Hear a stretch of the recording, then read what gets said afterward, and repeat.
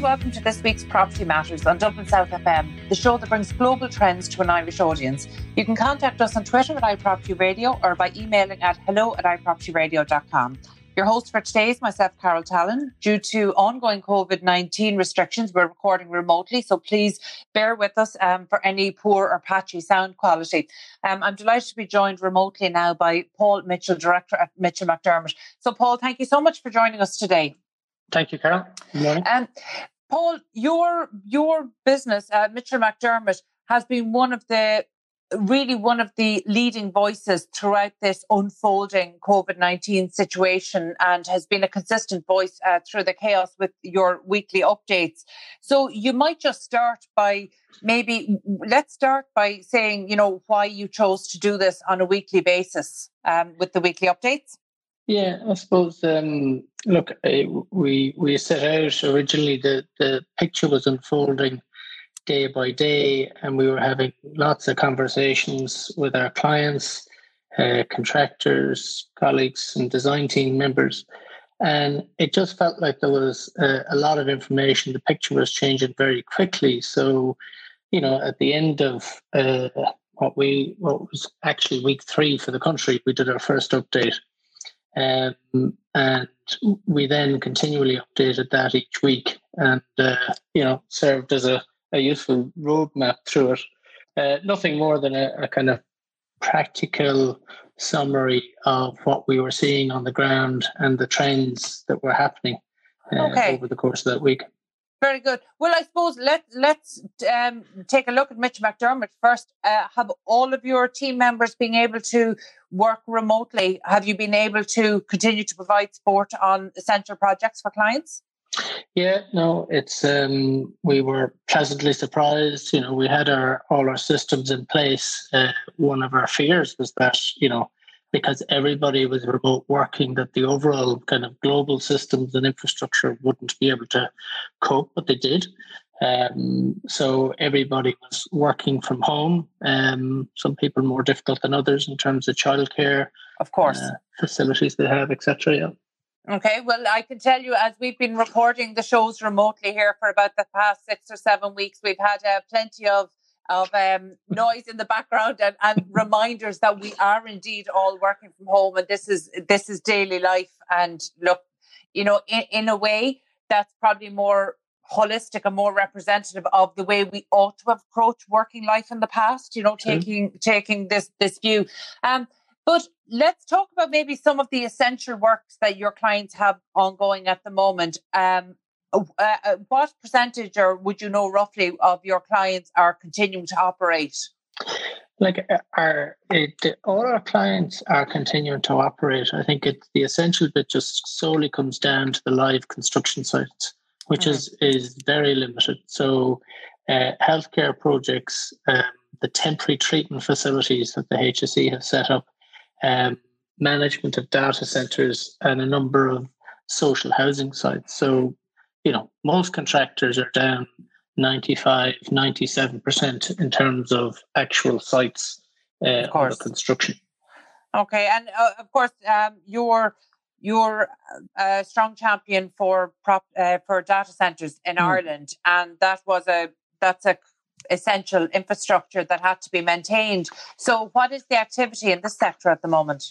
Like Microsoft and Zoom are reporting a 70% increase in online video conferencing, and the DCs are seen as an essential service.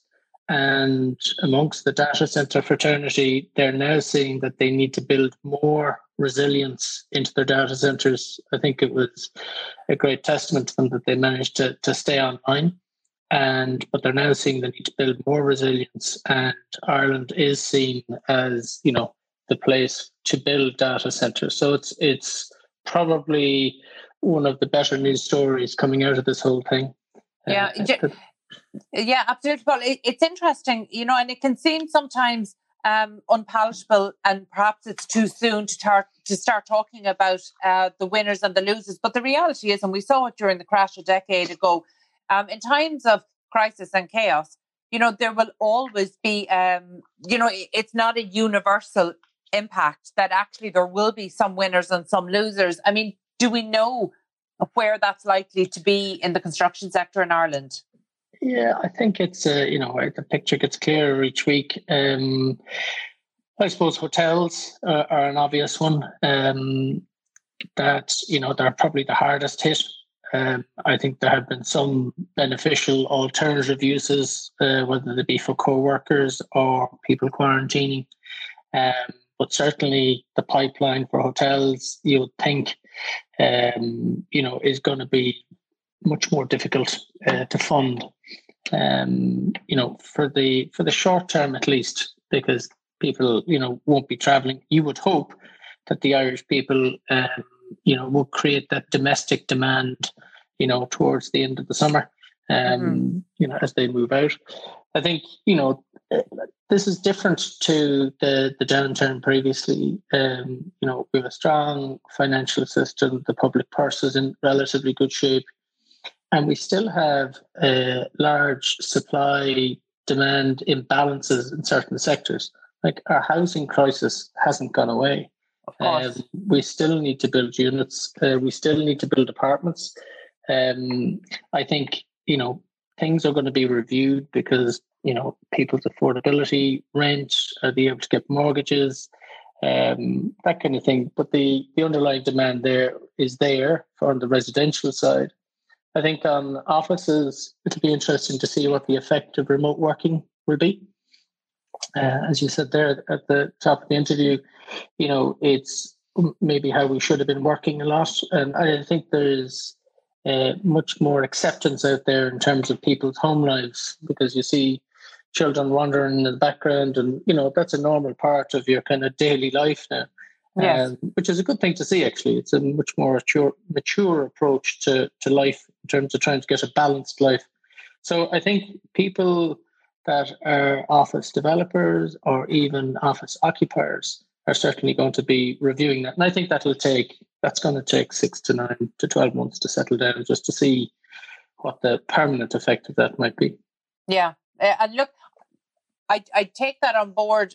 And particularly, it's something that we've heard time and time again over the past 2 months, that, our housing crisis hasn't gone away and we still have demand. But just last week, I had Assistant Professor Orla Hegarty from UCD on, and, she really helped us to break down the difference between demand and maybe the market. And the market is, not just demand, but it's people who are actually able to afford to buy a property within their chosen area, within the limitations or restrictions of the central bank's macroprudential rules. And look, this isn't a new thing.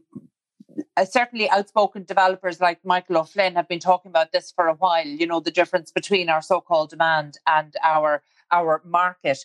But it all comes back to this affordability issue. Correct. And you mentioned it there.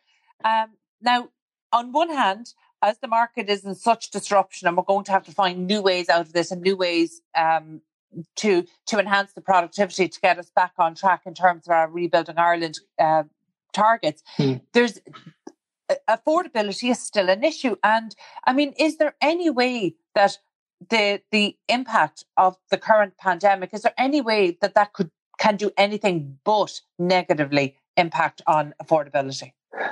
I think that there's a little bit of a perfect storm happening at the moment, because, clients at one end are seeing that maybe rents have softened and yields have pushed out. And the only other corresponding part to that equation is construction costs for the large part after land. And contractors are saying that their costs may go up due to a lack of productivity. And I think there's going to come a day of reckoning, in a number of months' time, when the whole productivity thing has settled down a bit.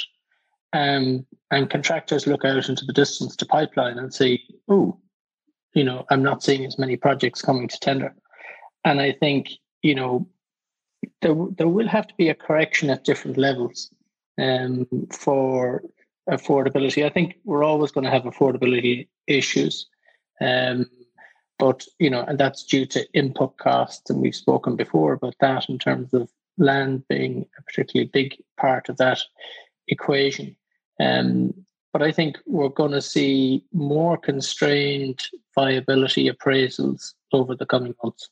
And, Yeah, no, absolutely. And look, I take on board what you're saying there about the land development land costs. And that's something almost, again, it's a conversation for another day, because, that's something that is currently in flux with the Land Development Agency. They're at early stages, big aspirations. If any of those can be turned into reality in the marketplace, that then in 12 months' time, we might be having a different conversation. And in 3 years' time, we might be having a different conversation about development land values in Ireland. But in terms of productivity and perhaps issues with the supply chain, these are things that you're addressing each week in your weekly update. So now, obviously, as we start into week 9, we might just run through where we are now in relation to those issues, because unlike last week, we now have a date for restarting construction, essentially, which is the 18th of May. Mm-hmm. So,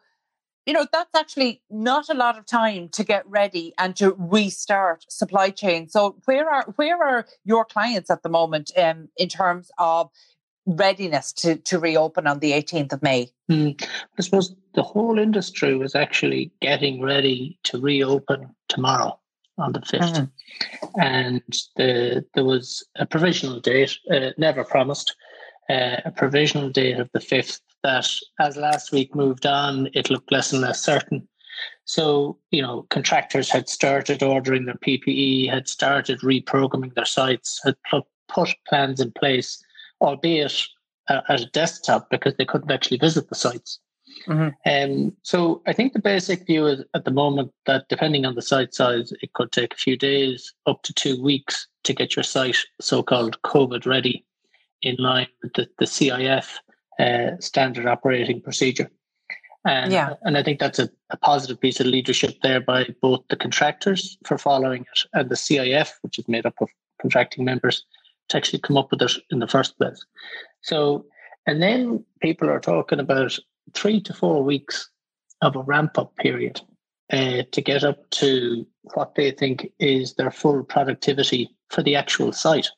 That's not to say it'll get back to where it was previously, because open-air sites differ to closed-up sites where you might be just fitting out rooms. And the reality is that nobody knows just yet until they actually go back to site, start working.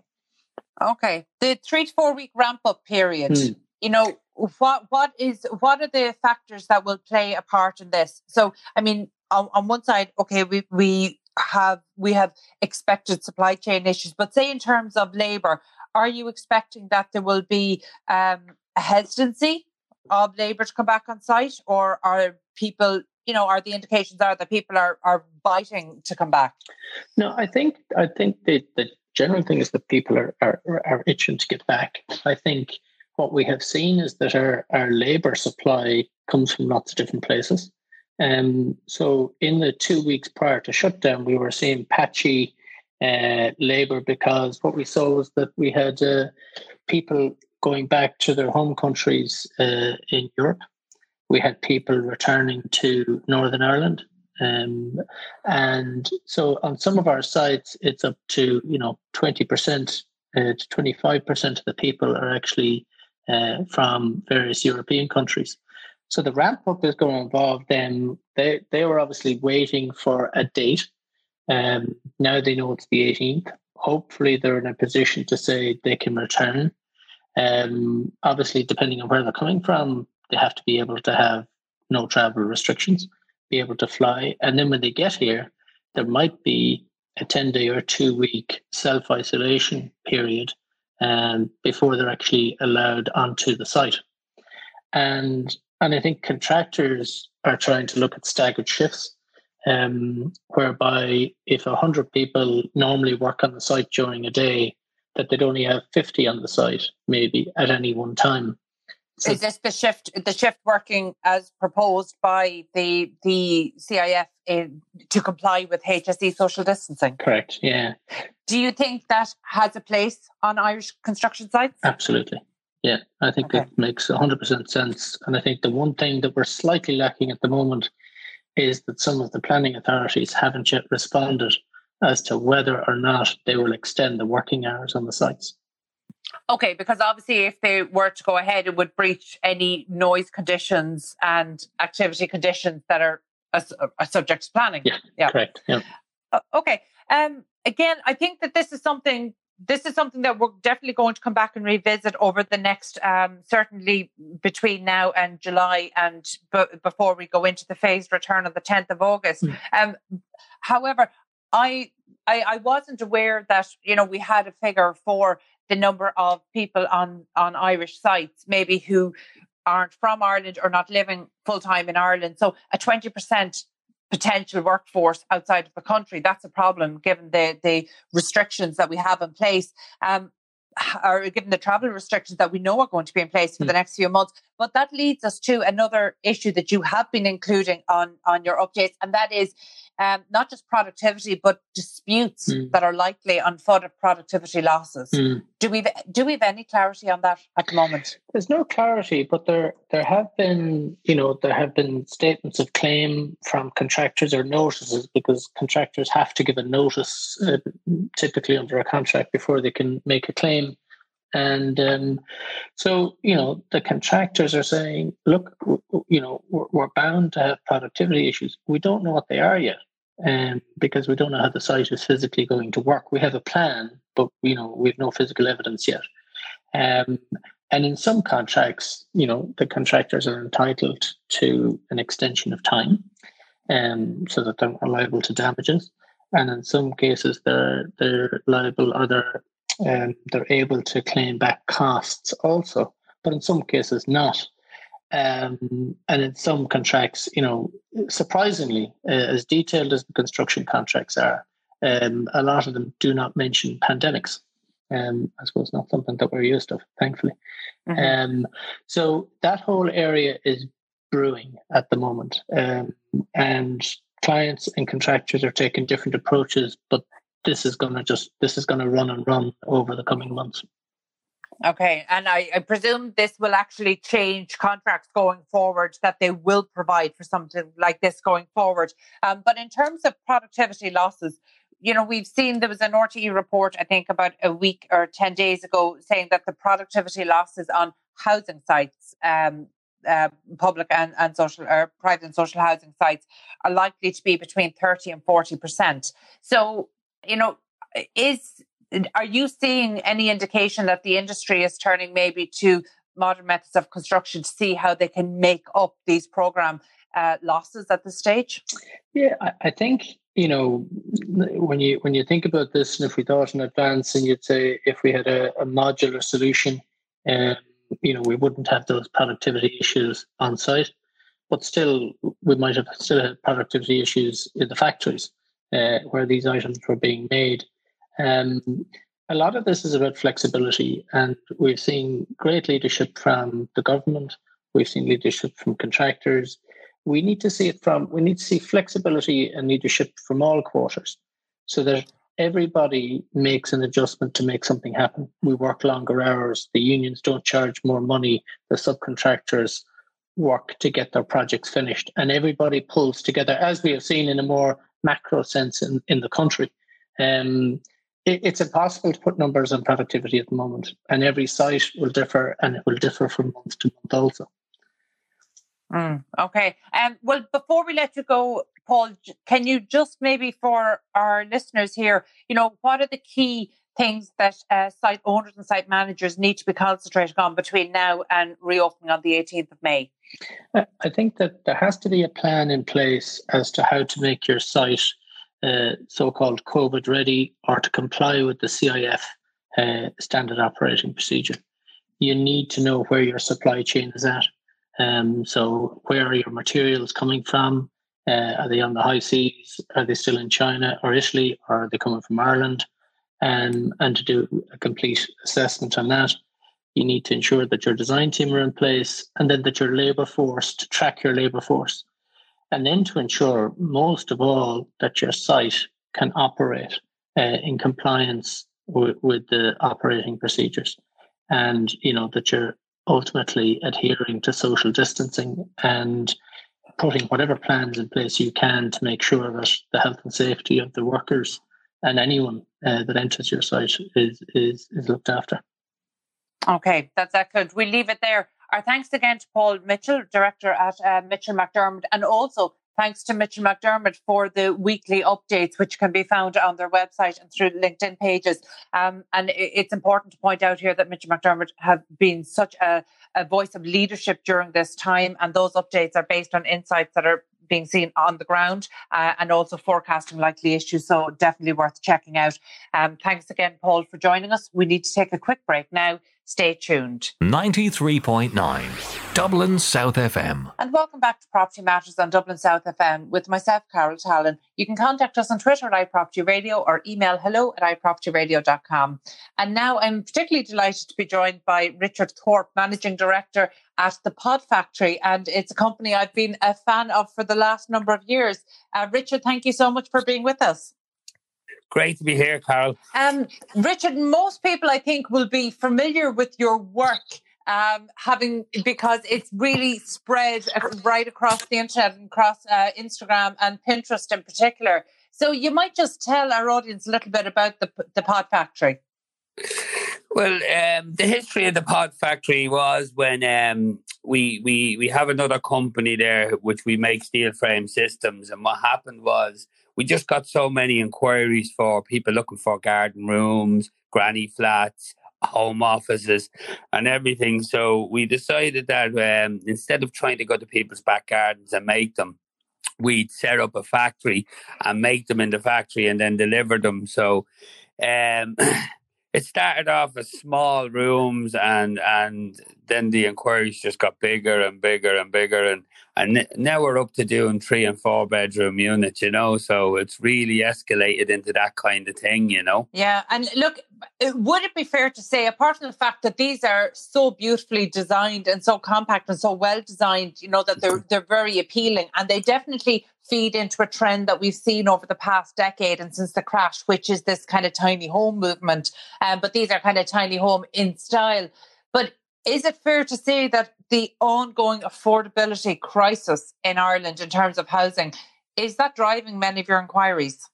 It's a huge part of our inquiries. There's a couple of different sections that we get. One is young couples, right, who put these out their parents' back garden, right, live in them for a couple of years, save, and then go on probably to buy a house or that. But the big thing about the pod in that instance is that it can be resold, right, because these can be lifted back out and sold on, Yeah. And actually, well, that I was going to ask then, for, say, somebody in that scenario you're talking about, they're doing this in order to save, maybe for a more traditional home. Do the costs justify that? Because I would imagine there's a chunk of investment required up front to do this. There is a chunk of investment, but the thing about this investment is, right, if they do this and they do have a place to put it, right, and they live in it for a couple of years and they save the rent they would have spent, this building is an asset to them, because these buildings are built the exact same as we would build a steel frame house. So like they last a long time. So there's a resale value on them, which is incredible for the people, Yeah, I suppose that's an interesting element of it that I hadn't considered. And obviously it'd be a very important element of it.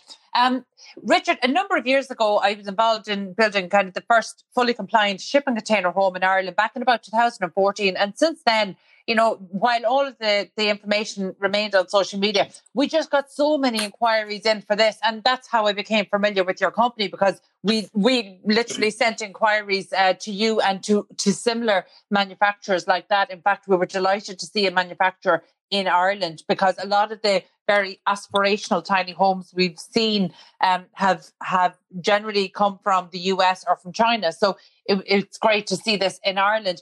But really, what I'm interested in, I won't ask you the question that I know most people lead by asking, which is plan permission, because I would urge anybody who's considering this to speak to their own local planning authority to check planning. I presume you don't advise on planning.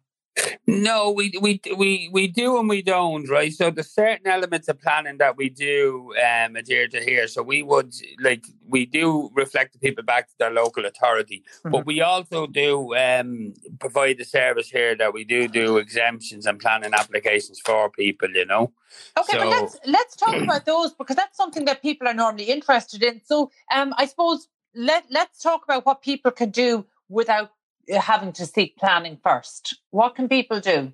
Well, what they can do is they can do a standalone unit, right, which will be exempt from planning. Now, that unit would have to be under 25 square metres, right, and under 3 metres high with a flat roof and 4 metres high with a mono pitch roof on it. Now, there's a few bits and pieces of criteria with that. You need to still have 25 metres of garden left and a few other things. Now, that's fine for, say, home offices or gyms or garden rooms or extra space, a TV room. That's fine. But when you go into the living aspects, it's a different situation then. Then you have to, most of the local authorities will require you to join that building to your existing home. And the exemption on that can be up to 40 square metres. Now, we've done a lot of exemptions on them for our clients at the minute. So we do a layout and we'd send it to the local authority. And they either get an exemption cert or they'd say, no, send it in for a planning application and we go through it that way. Okay. So there is ways and means to get all these done. And at the moment, the local authorities are very much into kind of granny flats and stuff like that, because they see that older people, you know, are moving in with their kids or wherever and they want their own space. So they don't seem to have a problem with it, you know. Yeah, well, look, obviously this is, you know, one part of the jigsaw that goes towards kind of helping our housing crisis in terms of availability and also availability within communities that might otherwise be unaccessible or inaccessible to people. So in terms of market traction, you know, who are your buyers? Who's buying these? Everybody's buying them. Like, so we because the room is you know, so universal, it can be used for anything. You know, we've them as music rooms, home gyms, home offices, living accommodation. So we've a vast wide range of customer out there. It's amazing, and we still haven't got our head around, you know, the target audience, because every time you think you're going in the direction, people start coming from other directions, you know. Yeah. So like it's a huge use because it's so flexible as a unit, you know. And are there any issues in terms of connecting to, you know, electricity, water, or into sewage mains, things like that? No. Well, what we've done with the unit, right, is so we've a lot of testing with our units. So we do fire testing and thermal modelling and all these things with our units, because we want them to comply with, say, what a normal house would do. So we hold all them tests. So and again, for the electricity, or if we're putting gas or anything we put in them, they all come with a certification. So as you know, they'll be done the exact same as a house. So there'll be no difference, you know. What type of certification? Well, say the unit itself, our system is Irish Agreement certified, our wall system, right? So that's a minimum lifespan of 60 years. You know, you have to adhere to get that. All the other products we'd use in it would be CE marked, and they come with good manufacturer's warranties. And then we'd have, like, if we put a gas, say, boiler in it, it would be RGI certified. Or if we put electricity in it, it would be Recce certified by the electrician. So, like, everything we do comes with a cert, you know. Does that mean that these homes or units can attract financing? They do attract finances. We've partnered up with a lot of credit unions, and the banks also will finance them under the home improvements loans, you know.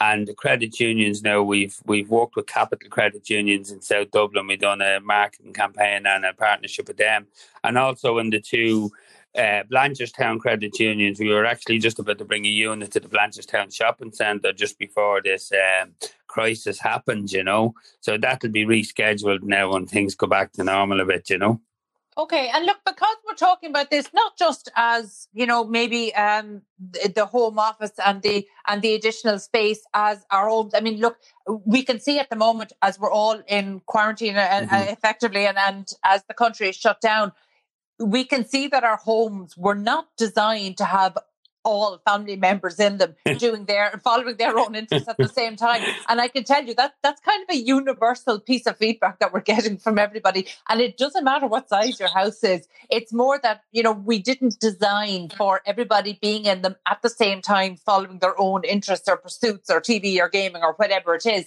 So I would imagine that this is, something of a wish list for many home owners.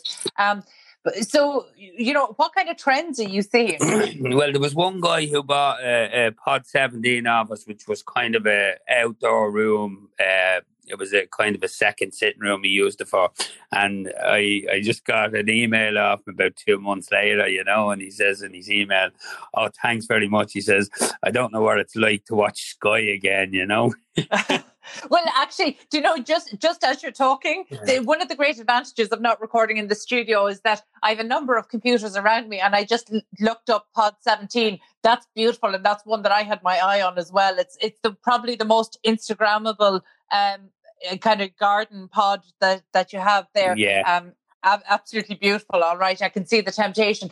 So look, in terms of issues, in terms of affordability, say if we're going beyond the leisure use and into more practical, providing extra living space and, or homes for people, albeit temporarily, while perhaps they're saving or they're ready until they're ready to move on to the next step. Where is your pricing in terms of comparable small spaces? Yeah, well, like we're very compatible in the pricing market. So, like the smallest unit we do would be kind of a home office unit, and that would probably range off from about 17,000. And then we go on up to units, like some of our units have been, say, up to 100,000, Yeah, but well, let's start. For people listening, who have been looking at these and maybe thinking something worth to work towards. Starting at 17,000, does that include installation and connection? Yeah, so all our pods are we price them as part of installation and connection. Right now, we do it subject to a site survey because yourself. Of course. We're going to have different obstacles and things like that. But we do have a base model and we do have a kind of standard fit and charge built into the price. We try and keep to that all the time. Another time you'll go out and look at the pod, will have to go further down the back garden and it'll be a bigger crane and it might go into a small bit of a bigger charge, But we try and keep them, to the quoted price on the day, Yeah, and look, given that not just the marketplace, but to the country and indeed the planet is in such a state of flux at the moment, what's next for the pod factory? Well, at the moment we've a couple of things going on. We've huge interest in home offices and the companies coming to us now, and I think it's a very good idea. This one is that, like, people are saying that the productivity of the workers at home at the minute is huge, and the stress levels on the workers and everything, because they're not traveling for an hour and a half a day to work or wherever it may be, and getting kids out the creches and all. So they're looking at leaving some of their staff at home. And what they were talking to us about was they were going to fit into their system was kind of a buyback system, where the worker would eventually own the pod themselves, Oh, but that the company would finance it up front. The company would finance it and then allow the employee buy it at a reduced rate because it's in their, in their space, Yeah, no, that's a really interesting solution. And it does, we know, and it's something we've discussed on the show over the past maybe 6 to 8 weeks, particularly how this is likely to impact agile working going forward, how it's likely to impact the use of office space, and are we ever going to return to a 9 to 5, Monday to Friday, having to be sitting at a desk and facing commuter traffic and everything? So look, I think you're bang on trend there. So look, I will certainly share all of the information through our iPropertyRadio.com website. And for anybody who's interested, they can go to thepodfactory.ie. That is, if they're not already following your beautiful imagery and aspirational living on Instagram and other social media channels. So for now, we leave it there. That was Richard Thorpe, Managing Director of the Pod Factory. We need to take a quick break now. Stay tuned. 93.9 Dublin South FM. And welcome back to Property Matters on Dublin South FM with myself, Carol Tallon. We are, of course, recording from home as the radio station operates remotely in full compliance with government guidelines. So I'm delighted to be joined on the line now by Kenneth Kelly, Director at IPI. So Kenneth, you're very welcome. Thanks very much for having me, Carol. Appreciate it. IPI, and I should give it its full web domain. It's IPI.io, which is a great catchy name. So explain to us, what is IPI? So IPI is a valuation tool for estate agents across Ireland, whereby they can save time and improve accuracy on valuations for both vendors and purchasers. So we're collating data from multiple different online sources, and we are putting it then on a platform. So we have, for example, clean, comprehensive information from the property price register compiled on top of multiple different layers of information to give more transparency to estate agents, and both for them to then give it to vendors or potential purchasers of property. Okay, and just actually in relation to the sources of where the data is coming from, is it all based on achieved sales, or do you take into consideration asking price? Yeah, so any information, so IPI uses Elasticsearch to research the property price data from multiple different sources. So, great question. We have multiple different sources. So the property price register being one, all property portals, and then direct from estate agents' websites. We then have multiple different layers of information, and on our roadmap, we want to get more transparency within the property markets. We want to compile a lot of data on top of what's already readily available on the market, so that agents have, clearer vision and there's more transparency into when they're pricing properties. So, for example, we would have over 600,000 properties in Ireland, both sold history, for sale properties, sale agreed. The agent can filter and fine tune when, looking for a comparable or creating an appraisal for when they're going out on evaluation. They've got, they're armed with what they need. Okay. And is there any way to distinguish between, say, when the data goes in? I understand that there's a number of different layers and how you're processing the data there. But in terms of, is there a way of separating, say, asking prices from achieved prices? Yeah, so that's kind of what one of our trickier points at the moment is when the agent is inputting the information into the CRM and it appears online, there will be that lag of, let's say, 3 to 6 months. And what we're trying to do is kind of fine tune the error of, we're matching the information as best we can. But of course, it's going to be out, let's say, a month to 2 months.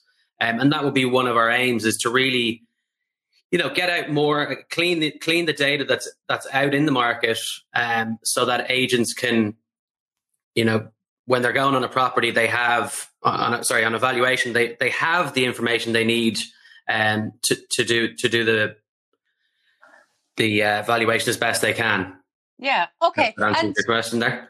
Yeah, no, absolutely. And look, I understand that we're really at quite early stages in terms of automated valuations. And, a big part of the change, obviously we'll come back and discuss the technology, because that's the huge enabler and driver. But in terms of culture change and perhaps, more antiquated systems that we have in place. So, for example, for valuations being submitted to banks, will an automated valuation suffice?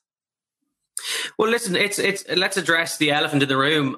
What we're not trying to do is we want to enable the agent.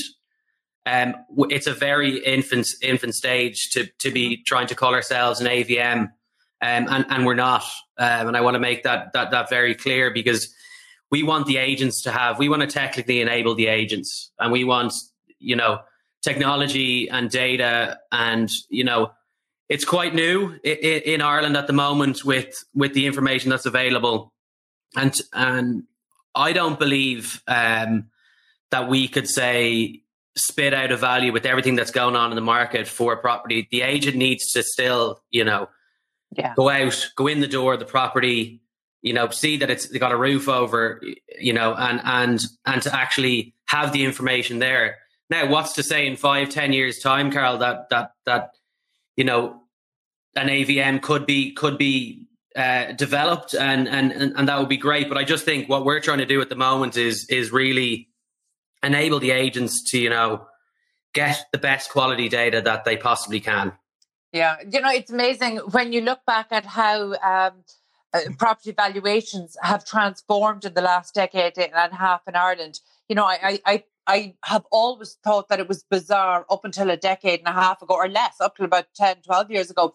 We were teaching generations of estate and estate agents and valuers to value based on comparables when there was no list of comparables. So it was really very anecdotal, and that never made sense. So the introduction of the property price register was great, but of course it has its limitations. And, when we find ourselves in a situation like we're seeing with the unfolding COVID-19 situation, we can see how valuations, there are, economists refer to these as black swan events, but there are these events that are so difficult to predict. And when they arise, it's so difficult to predict the impacts and whether those impacts will be short term or medium term. And, how are you dealing with, how will your tool deal with, these few months of absolute market disruption? Yeah, so we've just launched our IPI Pro reports, and essentially what we're talking to the agents that are on the platform is that, this is a great time to have those, conversations with your clients, and update them on the market. So we've just released whereby agents can now, completely white label for themselves. It's personalized. They've got their own photo, their license number. They can put in then advertised prices of properties on the market, rental statistics. So it's really a time, I would believe, at the moment with everything going on, and you've seen it yourself, in the industry, everyone's giving and everyone's offering, value. And I think it's a great time to nurture clients. It doesn't stop. Technology doesn't stop the old prospecting tool or how you nurture a client and give them more information. So I think that's a really interesting thing about the whole emerging PropTech sector globally, not just in Ireland. There was, certainly a number of years ago, there was a fear of it replacing agents. And by the way, I fully believe that the tools are there if that was how we chose to proceed. However, I think that this is really an opportunity for estate agents and property professionals to really add value in new ways. And I think that's a gearing up. It's a real leveling up for the agents that I think will become, more interesting, more quality work. But one of the problems we have, and I'd love to know your opinion on this, Kenneth, we've allowed estate agencies to, the margins to become so low over the past decade and a half that it's difficult to see, where most, particularly independent estate agencies, do they have the resources to invest time and money into new technology that's required to keep up with their consumer? Yeah, it's a great question, Carol. I mean, there is so much technology out there now, and it's the agents who are leaning into it are the ones, I believe, that will make massive leaps.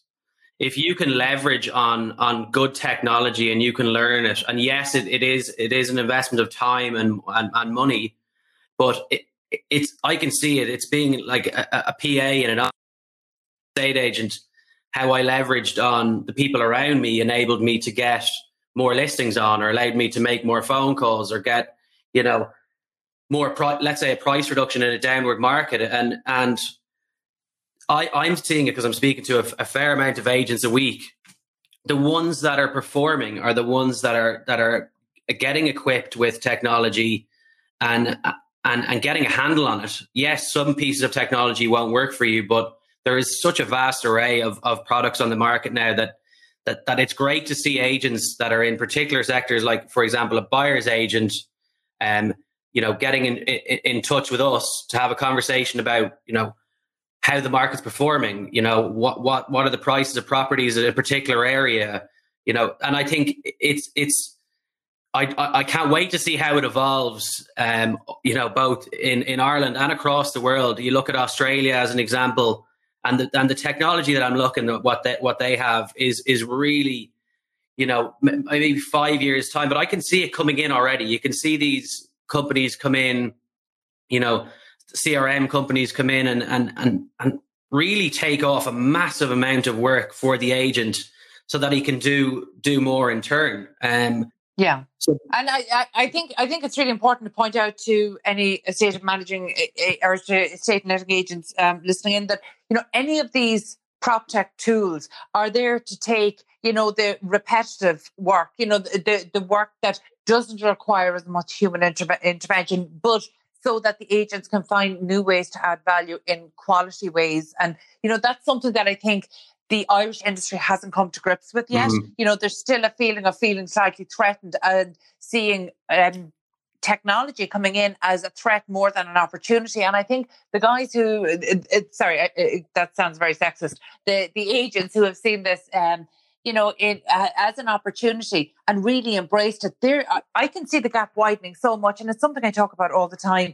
But we can see that the gap between those who have embraced technology and those who haven't, it's widening so much. And one kind of ray of hope for, say, smaller and independent agencies out there is that actually we saw that the leaders weren't so quick to embrace technology. And to be fair, they've done it now, but they weren't terribly quick or fast adapters. So actually, this doesn't really depend on the size of the firm or even the resources. It's actually more prioritizing the allocation of resources. But I've seen small firms do this exceptionally well. And if they're doing this as a small firm, they can grow in ways that are lean and sustainable, that they're actually building a workable business model that will survive the property cycles that we know. And technology is the enabler of that. But I just don't know where we are in terms of tipping point. Kenneth, you have a good perspective on regional estate agents right across Ireland. Where do you think we are in terms of digital transformation and adoption of new technologies? Yeah, I think we're at a great point, and we do, and I'd love more estate agents to get involved in it, and I can see there is more with what's going on at the moment. There might have been a scarcity, mindset out there around technology. I think we're in a great position. I think we for ourselves, we want to get enhanced information and tools to equip estate agents and valuers all across Ireland. And I do see a great, the revolution of technology and prop tech is new. But what I would say to anyone in the field is embrace. Don't be left behind and never be afraid to learn from others. We're constantly having conversations with estate agents and we're getting feedback from them and we're then adapting it into the tool. And it's really about how we adapt and how we get feedback from the industry to evolve the tool so it suits them. IPI wasn't perfect, but we've taken on feedback from estate agents, and tech firms need to do it as well. It's how you really communicate with the estate agents as to what they need and what are their needs, and trying to meet their needs, because they're the ones at the end of the day that are on the front line and speaking to vendors and speaking to purchasers. So it's an interesting topic, and we could probably go into more detail on it. Yeah. Kenneth, you mentioned there that you're an estate agent. So how long were you an estate agent for? So I was an estate agent for 3.5 years over in the UK. So I've got experience in the market. And yeah, it's a passion of mine to at the moment is really enabling the agent when they're doing valuations. I saw. Go ahead. At what time, like, were you an estate agent, say, during the crash and during the early years of the recovery? 2017. So yeah, it was a downward market, and I was actually acting at the time in the UK as a buyer's agent for clients, so I'd help them acquire property. And it was, for me, I didn't have that traditional, bricks and mortar style. I went straight into a hybrid style, and I really got a look at the tech that was coming from the States, and it gave me an eye-opening experience as to, how do we expose a property to the widest possible audience? And then because the market was falling, I was dealing with, going into a client to say, listen, I'll save you, if my fee was 25% of the amount saved off asking. So it was a downward market. It was difficult. You were telling people bad news. You were going into properties to say, listen, your house is worth, 20, 30% less of what the previous valuer. And it was really interesting that the data that I was equipped with and the comparables, I didn't want to just slap a best price guide on the desk. I wanted to try and meet their needs. And yeah, I'm probably going off on a bit of a tangent, but no, but I think it's interesting to see where you're coming from, really to add a sense of perspective here, because one thing that I definitely noticed over the past 5 years through our work with PropTech Ireland and in assisting traditional estate agents through the process of digital transformation, one thing I've seen that isn't apparent in other sectors, like maybe construction, is that there's a real inability or a lack of willingness to get things wrong. And unfortunately, when it comes to innovation, if you're not willing to risk getting things wrong, then you won't ever innovate, because, innovation and, what might be seen as failure, they kind of come hand in hand. And I think that that's something that's lacking from the property industry. And I think maybe it comes from certainly the trauma of what happened during the crash and people barely surviving. And the agents that did survive, there was a real sense of, okay, if we hold on here, things will get better. But actually, as the market conditions improved, the conditions for estate agencies in Ireland didn't really improve. There was the margins were being consistently pushed. It became more onerous in terms of regulation. So the good times never came, and I don't mean good times even financially, but I mean kind of less worrying times. They never came, less burdensome times. So I think that there was certainly there was some weary agents, and a big part of that is stopping people from innovating, from risking. So if things are going okay, and only okay, if things are going okay, they don't want to risk anything by innovating. And they don't seem to see that by not innovating, that itself is the greatest risk, because, you're essentially becoming irrelevant over the next decade. So I'm just wondering about appetite towards risk and towards innovation and willingness to be wrong. When you were looking for early adopters here to gain traction, what kind of attitudes, what kind of feedback were you getting from agents on the ground? Yeah, you would get people who were pushing on it, and there'd be the ones that would say, the naysayers would say, oh, this isn't accurate, or I would say to it, lean into it, let us know, give us feedback, because I would give them examples, and I give them examples of customers who were using it and how they were using it, and kind of going through the customer journey as to, this is how it can help you. This mightn't be your saving grace, but if you would, this can save you time. It can stop you having to go through manually trailing the internet to review adverts, or collating Excel spreadsheets.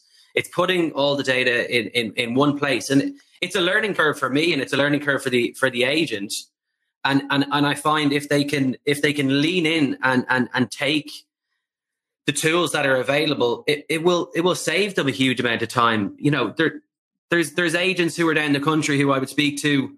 There's bank valuers who are doing multiple different valuations and that are using the platform. And I've nearly seen them evolve myself.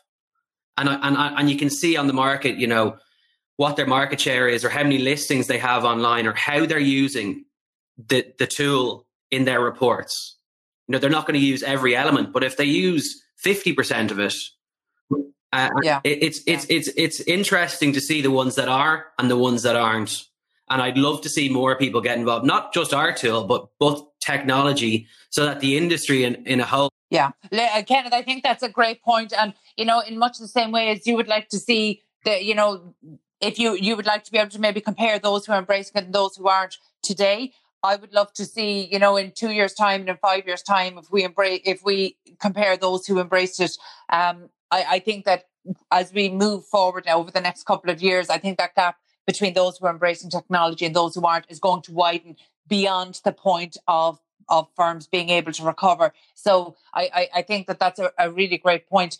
Thank you so much, Kenneth Kelly, Director of IPI. And I would urge any estate agents to just contact Kenneth Kelly and the team at ipi.io and take a look. Quite frankly, perfect is the enemy of done. When it comes to digital transformation, you need to start somewhere, and this is absolutely as good a place as any to start. So, Kenneth, thank you so much for being with us today. And that's it from us on the show today. Thank you for listening in to Property Matters on Dublin South FM, the show where property matters. Get in touch with the show by emailing hello@ipropertyradio.com or on Twitter @ipropertyradio. Also, my thanks to Peter Rice on sound and show producer Katie Talon of Hear Me Roar Media. We're back at the same time next week. From myself, Carol Talon, and all the team here, stay safe.